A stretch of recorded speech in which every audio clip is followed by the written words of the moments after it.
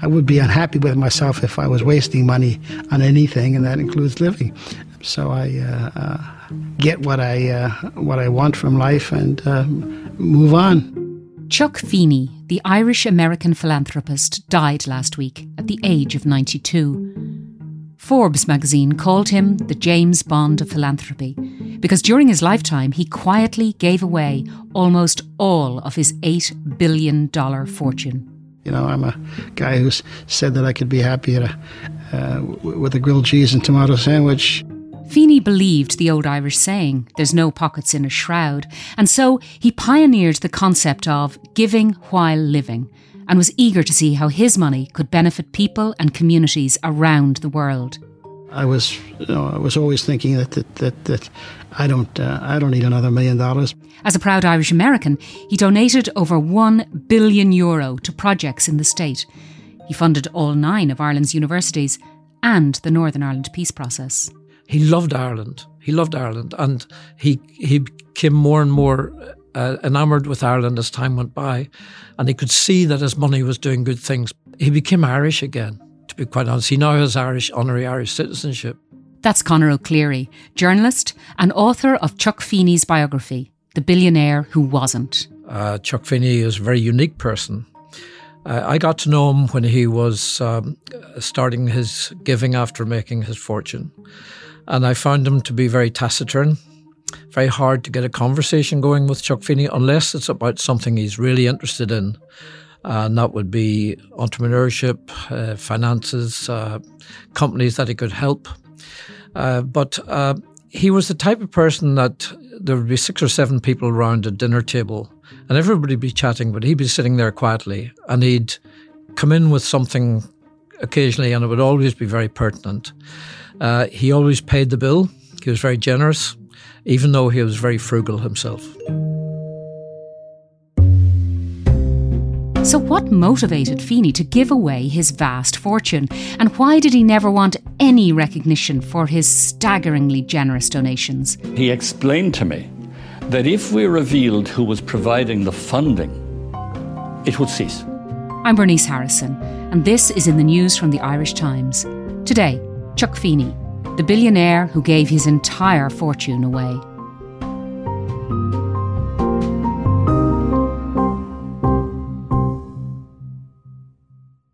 Conor, you wrote The Billionaire Who Wasn't. That's the biography of Charles Feeney, known as Chuck Feeney. How did you come to write his biography, and did he set any rules? That's quite an interesting story because I got to know him when I was international business editor for the Irish Times in New York. And he was introduced to me as a rather mysterious fellow who made a lot of money. I didn't know in what, and who was interested in Ireland for some reason. And every time he was in New York, he travelled around the world all the time. Every time he was in New York, he would call me up and invite me to lunch. And I thought there were 2 reasons for that. One was because he was interested in Irish politics, and I knew about Irish politics. And he was interested in American politics and business, and that's what I was supposed to be expert in as well.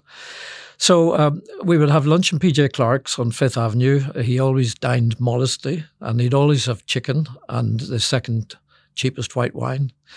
And we would chat about politics. But after a while, I realised that he was possibly doing due diligence on me, because he had reached a point after giving in secrecy for many years in his philanthropy that he thought his model should be made known to the world and that a book should be written. And after a while, I realised that this was the case. So I said to him, Chuck, there should be a book written about you. And I don't know much about you, but I'd love to know more.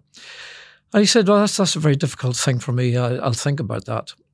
And this went on for a while. And eventually I said, look, Chuck, I'll send you a fax and I'll spell out the conditions. And in the fax, I said, I would find a publisher. I wouldn't take any money. I would have control of the book. He'd have to give me access to his beneficiaries, to his family, to his former wife. And I thought, that's it. So we met after that in PJ Clark's and we had a lunch without mentioning anything about the book. And as we're leaving, I wasn't going to say any more. So we're leaving. I said to him on 3rd Avenue, do you want to think more about that? And he said, no, let's do it. And he walked away. And he was as good as his word. And everything I asked for, And I was able to travel with him around the world, speak to all his family, his beneficiaries. He gave them all carte blanche. They were all quite shocked because he had been leading a life of secrecy, and he had asked his beneficiaries, don't ever mention you got this money from me or from my foundation, Atlantic Philanthropies. And suddenly they were told, yeah, you can talk to this guy O'Cleary. He's going to come along. He's going to ask you a lot of questions, but it's okay. So that's what happened. And it meant that as a biographer, he made life very easy for me. Fantastic. So Chuck Feeney was 92 when he died last week. So he lived a very long and I think we can say fulfilling life. And he really strove to make the world a better place. So let's go back to his upbringing. He was born in 1931 to modest blue-collar Irish-American parents. What can you tell me about his early years? Yeah, he was born just after the Great Depression, and his family weren't wealthy at all. They were blue-collar, white-collar. His father was an insurance collector and his mother was a nurse. What I can tell you about the influence of his parents and his neighbourhood, I think it moulded his character. First of all, it was a very positive Irish-American neighbourhood where people looked after each other. They worked in the police and the fire services. And where was this, Connor? This was in Elizabeth, New Jersey. And he saw his mother and father doing really good things. Like there was a neighbourhood, Lou Gehrig's disease, which is motor neuron disease, who's walked with difficulty past the house every day to the bus stop. And his mother would go out and get in the car. They had one of the very few cars in the neighbourhood, an old banger. And she would pretend to be going in the same direction, so she'd give him a lift. So that was, in a way, that was anonymous giving, or she didn't boast about it. And I think that he mentioned that several times when I asked him, why did you feel inclined to do good things with your money? Now, he served in the Air Force after school, and then on the GI Bill, he went to Cornell to study hotel management. Did he have any idea of what he wanted to do, what he wanted to become, or was that even on the table then? He had no idea. He considered after the army, he was invited to join the CIA, and he thought about it for a while and then declined. He decided to go to Cornell. He was that sort of person. He was very, very interested in entrepreneurship. He had spent a lot of his youth trying to make money shoveling snow, and he showed himself to be a very clever entrepreneur. He and Moose Foley went out to shovel snow in the winter. Moose was bigger than him, so he got Moose to shovel the snow and he collected the money from the clever. So that's real entrepreneurship. At Cornell, he studied hotel management. He was the first person in his family or in his neighbourhood to go to university. He had no money. He had a wee bit of money left over from his GI scholarship.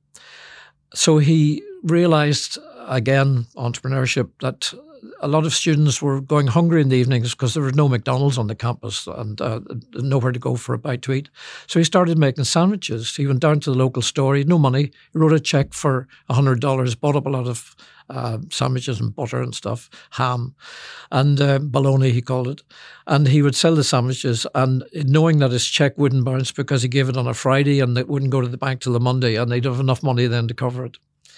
And that's how he kept himself through 4 years at Cornell. And then how did he eventually make his vast fortune? Well, he left Cornell and went to Europe. This was post-war Europe. He got involved with a fellow Cornell student called Bob Miller. They began selling duty-free goods to sailors on the US ships in the Mediterranean. They went from that to selling cars because they realised that they could buy cars cheap in Europe and ship them to America without paying tax and make a profit.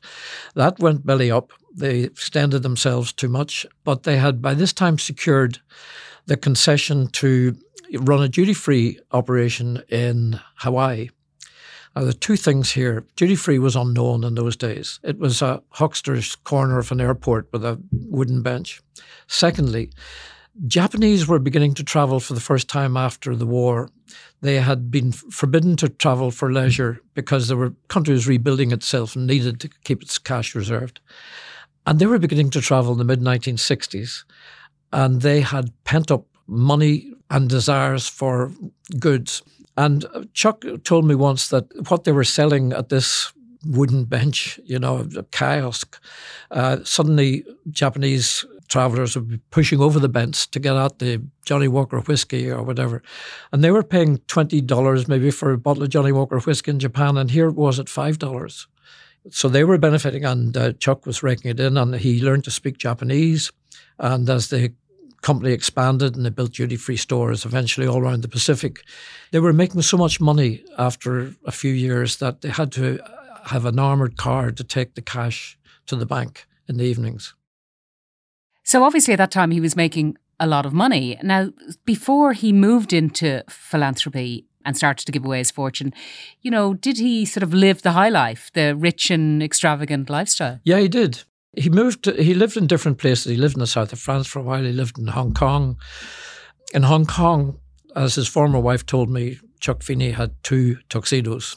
You know, they had parties. He was the sort of person who helped other people, but he was also living the high life of a very wealthy business person. But he was growing very uneasy with that. And by this stage, he had 5 children. He moved to the south of France. And for a while, he continued the lifestyle, but he was furious once when a picture of him in tuxedo appeared in Paris Match. That was a symptom of how he was beginning to reassess his life. He didn't want that sort of publicity. There were kidnappings going on those days of rich people's children, and he was very worried that his children might attract the attention of the kidnappers. There was a lot of it going on. So he decided to adopt a low profile. He drove a small car. He began to adopt the frugal lifestyle that was to mark his life for the rest of his years. I'm not here to tell anybody what they should do with their money. If you make your money, you do what you want with it. It doesn't add anything to your life. As I say, it may make life a bit more comfortable for you, but I'm not uncomfortable today. And so how did it begin? When did he set up Atlantic Philanthropies? Well, as I mentioned, he was growing very uneasy with wealth, and he began to read the literature of wealth. His lawyer, Harvey Dale, introduced him to Carnegie's essay on wealth, which had a huge influence on him. Carnegie said, "He who dies rich dies disgraced." And so he took this very seriously. Chuck wasn't very communicative. As I mentioned, he's not very good at conversation. So he would take a page out of a book with the essay on Carnegie's wealth, and he would hand it to people as an indication of what he was going to do. So he set up a foundation in Bermuda for tax reasons, and he began his serious giving from there, and it eventually became called Atlantic Philanthropies. But the big thing that he did, the biggest thing, and no philanthropist has ever done this at this level, he assigned his total fortune to Atlantic Philanthropies. In other words, he gave it away irrevocably. He gave away the mansions. He had mansions in the south of France and England and the United States. He gave away his businesses because he had developed other businesses. He gave away his 33% in duty-free, which was worth billions. Signed it all over and kept $5 million for himself, which, you know, in his terms is pocket money. And he was only 50 then? Yeah. Yeah. And his marriage was on the rocks, and he gave $100 million to his wife, Diane. And he subsequently married his long-term secretary, Helga. And he then began travelling the world to try and find good things to do with the money. He arrived in Ireland. Ireland has benefited enormously from Chuck Feeney's money in the peace process. He put money into that, into civil society, into the universities. But he also went to Vietnam. He went to Australia, he went to South Africa, and he was giving huge amounts of money to his old university, Cornell and to Stanford. And all this was done anonymously. And his instructions were, you know, if he walked into a university, nobody would know he was very rich. He would wear an old raincoat and a Hawaiian shirt. And he would ask the president of the university, "What's your vision for the university?" And the president wouldn't know who the hell this guy was. But eventually the checks started coming in. And eventually they realised that the story he told, that he was one of a group of concerned Irish Americans, was actually a fiction, and it was Chuck Feeney. Conor, it struck me reading about him last week on the Cornell website. He gave, I think, over 4 decades, like $1 billion to Cornell, one of the biggest benefactors of the university. So they wrote an appreciation on their website, and there wasn't a mention of his Irish heritage. Was that important to him? was so important. It was the most important thing to him. And I can tell you an anecdote that proves that. He built Castletroy Hotel to service the university in Limerick. It became the most precious investment of his life. He loved it. He would go and sit in the lobby and watch people come in and out. He would always stay in the least luxurious room, and he would revisit that hotel. He'd bring all his schoolmates from Elizabeth, New Jersey to reunions at the hotel. He loved Ireland. He loved Ireland, and he came more and more enamoured with Ireland as time went by, with his success in the peace process, and he could see that his money was doing good things. He became Irish again, to be quite honest. He now has honorary Irish citizenship. And how did he get involved in the Good Friday Agreement? How did that come about? Neil O'Dowd, who ran a newspaper called the Irish Voice in New York, with whom I was very friendly, it was he who introduced me to Chuck Feeney. He set up a group of Irish Americans who were concerned about ending the violence, and they became sort of unofficial envoys, visiting Ireland, going to see the Taoiseach, going to see parties on both sides of the North.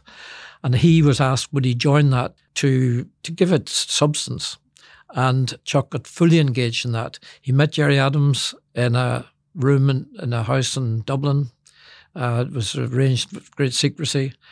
Neil O'Dowd told me once that he never saw or never witnessed such a conversation that was so intense and intelligent about the way ahead for the peace process. And from that moment on, he realised that Adams was serious. He then decided that to get Sinn Féin onto the political route, that he would give them money to set up an office in Washington to show that diplomacy worked and that they could beat the English at that game, which they subsequently proved they did by getting Gerry Adams a visa to visit the United States. And that success of the peace process had him in tears. You know, I saw him at Stormont when the whole business was being celebrated. He was there with Ted Kennedy and Tony Blair and all the main actors, and Paisley and McGuinness, and he had tears in his eyes. I should remind you that he started his real interest in getting involved when he saw the Enniskillen bombing on television. This town houses a community still in shock, a community in disbelief at yesterday's tragedy, which will be added to a long list of others. But one question is on most people's minds. What can possibly be achieved by the murder of so many people, including pensioners and a young nurse? And his secretary told me that she watched him watching that, and he was crying. And he turned and said to her, I must do something. So when Neil O'Dowd asked him to join this group, that was exactly what he needed. I'll continue my conversation with Conor O'Clery after this short break.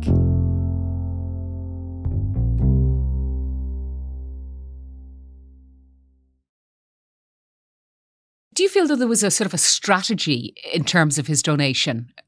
You know, did he have a sort of a vision that he would donate to certain things and not to others? Or how did that work? He loved bricks and mortar. He loved building things. Because of the education he got himself, he wanted kids to get education, and universities, research centres became very important to him. And in fact, this caused a bit of a problem with his foundation, because he had a group of directors who were actually running the foundation. They, about 15 years ago, they decided under new leadership, that a new CEO, that they wanted to fund causes that didn't involve bricks and mortar, good causes. For example, healthcare in the United States. Chuck was always dubious about that, but he let the board do that. But then they tried to stop him finding big new ventures that would cost tens or hundreds of millions. And there was a very dark period in his life when the board refused to allow him to do what he did best and was doing brilliantly. And eventually he won the argument, because the board, some members of the board saw that, you know, if the word got out that they were stopping Chuck Feeney doing what he did best, it would be, you know, such a huge scandal. So the board was stepped down, board members were changed, and almost in revenge, his first act after that was to give $350 million to Cornell to set up a Silicon Valley in New York. That was the biggest of the big bets that he loved to make. Now, he always tried to get matching donations from governments, which I think is kind of an interesting strategy. And I'm assuming that was the case with the Irish government. Why was that important to him, and how did it work? Did he get the buy-in from the Irish governments, the succession of Irish governments? First of all, it allowed him to spend more money, because if he was going to fund, as he did in Australia, a biomedical centre, which was going to cost, say, 100 million, if he got a third of that from the state government, a third from the federal government, which he did, that meant he would only have to invest, 30 million or something, and yet he would get the building constructed. What he did in Ireland was Ireland had, at this stage in the late 1990s, had only set aside 5 million for research at third level institutions, which was derisory. Micheál Martin tried to get it up to 50 million, but the finance wouldn't let him. He was Minister for Education at the time. So Chuck Feeney and his lawyer, they went to see Bertie Ahern. They said, look, we're prepared to put in 75 million. If you put up 75 million, and after a while, that was agreed. And Bertie was delighted because he got the credit for all the good things that flowed from the 150 million fund, because at that time Chuck wouldn't allow his name to be associated with it. Yeah, we're going to get onto that, because there's something nearly fairy tale, I think, about the idea of a secret billionaire going around the world and giving anonymously to people, to institutions. The idea that he could be in a room and no one would know he was the benefactor. Why did he not want the recognition? Partly he's a bit of a Benedictine monk. He's very shy. His penchant, if that's the right word, for secrecy came from, first of all, he had secret duties monitoring military affairs in Japan, where he's based in Japan. He realised when the duty-free business was taking off that it was important that nobody knew how much money they were making, so they developed a culture of secrecy there. For the sake of his family, he didn't want his family to be involved. But also, he was simply modest. He didn't want to be thanked. He really sincerely didn't want to be going to black tie dinners where he'd be given, the freedom of a city or something. In the United States, philanthropists get their honours by having their names put in buildings. Chuck Feeney refused categorically to his name on any building. There's scores of buildings that he has funded around the world and in Ireland, and his name doesn't appear in any single one. Now, why? It's a question I've had to puzzle about myself, and all these reasons accumulate. But basically, I think he simply didn't want to be thanked. I remember at this hospital in Da Nang, the director saying to him, I really want to thank you. We were sitting around a table having a little lunch, and Chuck stopped him and said, no, I have to thank you for doing good things with the money. And that's the way he saw it. Now, of course, he didn't want his identity to be revealed, but it was. How did that come about? Came about because of the fact that to raise more money for his foundation, he decided to get the foundation to sell the shares that he had owned in Duty Free, and that got him 1.6 billion. But it was such a big transaction at the time in New York, he sold them to Louis Vuitton, that it became a big story. And the New York Times was nosing around who was this secret philanthropist that they had been hearing about. And eventually they went to the New York Times and said, look, we're going to out ourselves. We want you to know it's not Mafia Monday. Money's not been laundered. We want you to know everything. Now, the New York Times splashed it, and his anonymity was gone. And when was that? That would be about 1997.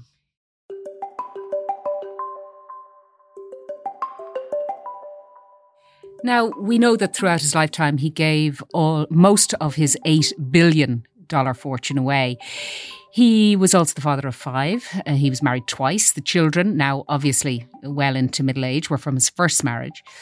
And he was still married to his second wife when he died last week. Do we know how his family felt about his decision to use his fortune in the way that he did? I've spoken to every member of the family. I asked them all that question. How did you feel about it? And they had been brought up, they had to do summer jobs in the summer. They weren't allowed to be ostentatious with wealth. So it wasn't such a big deal for them. They bought, to a certain extent, the argument that wealth destroys. They didn't want themselves to become entitled children. Patrick, the son, became a school teacher. He's doing something else now in high tech.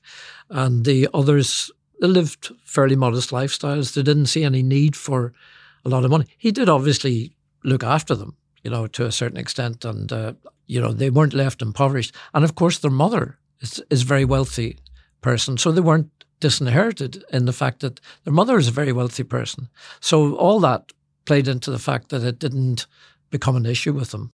So towards the end of his life, how was he living? He's been described by you as living more like a Benedictine monk than a billionaire. How was he living? Well, he ended his giving about 4 years ago, wound down the foundation, closed it. By this time, he had retired to a small apartment, pays rent, and there's none of the trappings there of a man of great wealth. He doesn't own a car. So he had no stuff? He had no stuff, no. He lived very simply, and he ate out local restaurants, one of which was run by former prostitutes, called Delancey Street. It's a big San Francisco thing where people are rehabilitated, and he loved going there. When we visited him there, my wife and I would visit him there, and that's where we'd go for lunch, more likely than not. And he had a small circle of close friends. At its height, the foundation, Atlantic Philanthropies, had more than 300 employees and 10 global offices across 7 time zones. Massive, massive organisation. In 2018, the Irish leg of Atlantic closed its doors, and then the entire foundation closed up in 2020. Why did he decide then to wrap it up? Had the money run out, or why was it then? Why was it 2020? Why was it 2018? There was a decision taken in, I think it was 2002, that the money should run out by 2016. The problem that they couldn't anticipate very well was that the money was invested, and the investments began to make big money because it was invested very well. So they were trying to run down the foundation, but the investments kept making more and more money. But eventually they did wind it down, and that was his wish. And he was never happier than when he wrote his last cheque. And how was that managed, in a sense? Because you can imagine there would have been a lot of organisations, for example, in Ireland, that would be looking to Atlantic Philanthropies for money. And then it's going to be wound down. How was that whole thing managed? Was there a cliff edge in funding? They actually brought in experts on running down a foundation, because smaller foundations have been run down before, to figure out how to do it. And what you do is you lower expectations, you explain to your beneficiaries what you're doing. Chris Uxley, who ran his foundation and who was the most important person, I think, in Chuck's life. He would articulate Chuck's desires, and he knew Chuck better than anybody. He saw that there was 800 million left. So what do you do with that? And with Chuck's cooperation with Chuck, they decided on that all that money should go to creating the Atlantic Fellows around the world, so that people doing research into things like dementia and other diseases and cancer could cooperate with each other in South Africa and in Dubai and the United States and Dublin and London. It's centred in Oxford, and there is an organisation there that will see that this money is well spent. So the money is still being spent through that organisation, but the foundation itself is gone. Chuck Feeney has no more role, nor has Chris Uxley. Well, you talk about Carnegie being an inspiration, and of course we're all aware, especially here in Ireland, the Carnegie Library is the name over the door. And as you say, there's no buildings named after Chuck Feeney. Though I think there are some maybe roads or paths in Limerick and universities. You're right. Cornell came up with this idea. They were really keen to honour Chuck Feeney. They came up with the idea of calling the main road through Cornell University campus Feeney Way. And this has been taken up by Limerick and by other universities. Limerick has renamed its main road through the campus Feeney Way. And that's very clever, because it's not something he funded. It's a play on words that rich people should follow the Feeney way in giving their money away. The Feeney way of life, live modestly, help people. So he agreed to that. And that's the only place you'll find his name. And in America, where philanthropy is really, really well developed, do you think he's changed the way people look at philanthropy? Not as much as he would like to think. He was approached by Bill Gates and Warren Buffett several years ago when they were getting involved in philanthropy themselves, and they wanted to set up a giving pledge whereby they encouraged people of great wealth to sign the pledge to give away so much in their lifetime, as Chuck Feeney said, to meet the needs of the world today and not leave it till tomorrow. And he eventually signed the giving pledge, even though he'd given all his money away, to encourage other philanthropists. And Bill Gates came to regard him as the moral centre of that whole pledge. Warren Buffett met him once and came out of the meeting saying, "This guy's amazing. He wants his last check to bounce," so, which was a concept that was foreign to most people of great wealth. A lot of philanthropists who signed the giving pledge, I suspect, did it to look good. And of course, the lawyers that they employ would make sure that there were problems about giving money away, And some people refused to sign the pledge. At the same time, there's no gainsaying the fact that he's a huge moral force in the world of philanthropy. One of the reasons he wanted me to write the book was to give an example to other philanthropists, to show that, as he would put it, you get great joy out of giving, that giving while living is fun, and that you shouldn't try and spread the money out over centuries. Give it now for the needs of the world today. Thanks very much, Conor. That's it for today. My thanks again to Conor O'Clery, Irish Times contributor and author of The Billionaire Who Wasn't, How Chuck Feeney Made and Gave Away a Fortune Without Anyone Knowing. Interview audio of Chuck Feeney featured in this episode was from the RTE documentary The Secret Billionaire. This episode was produced by Suzanne Brennan. In the News will be back tomorrow, presented by Sorcha Pollock, back from maternity leave to resume co-hosting duties on this podcast. And a warm welcome back to her from all the team.